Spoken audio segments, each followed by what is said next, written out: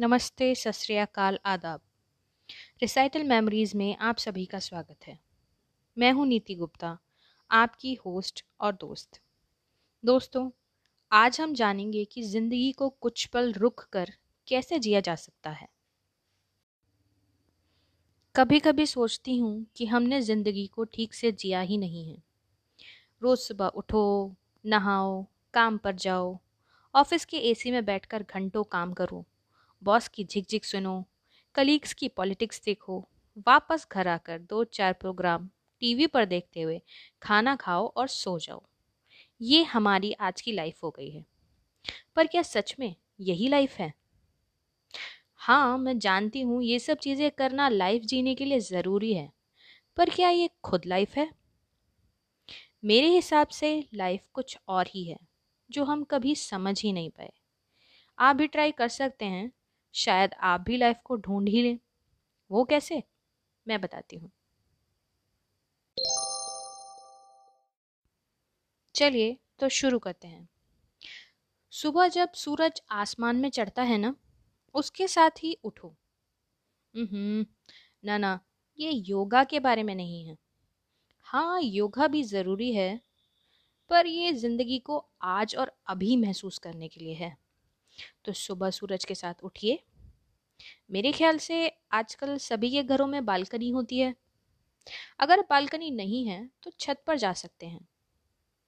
बस कुछ नहीं करना है, सिर्फ एक कुर्सी लेकर उस पर बैठ जाना है। हम्म देखिए, क्या आपको कुछ दिख रहा है? सूरज की लाल रोशनी से आसमान लाल है। सूरज की रोशनी है, पर आंखों और शरीर को चुभ नहीं रही, बल्कि आराम पहुंचा रही है। आसमान में धुंधले से बादल भी दिख रहे हैं। अरे, ये क्या? सूरज के साथ चांद भी दिख रहा है। रात के कीट पतंगों की आवाज के साथ चिड़ियों की चहचहाहट भी है।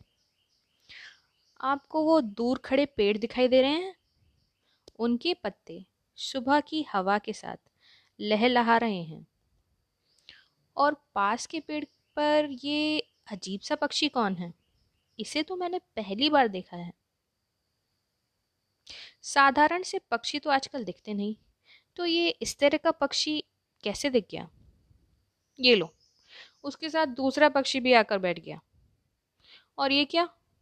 बिजली के तारों पर दो गिलहरियां पकड़म पकड़ाई खेल रही हैं।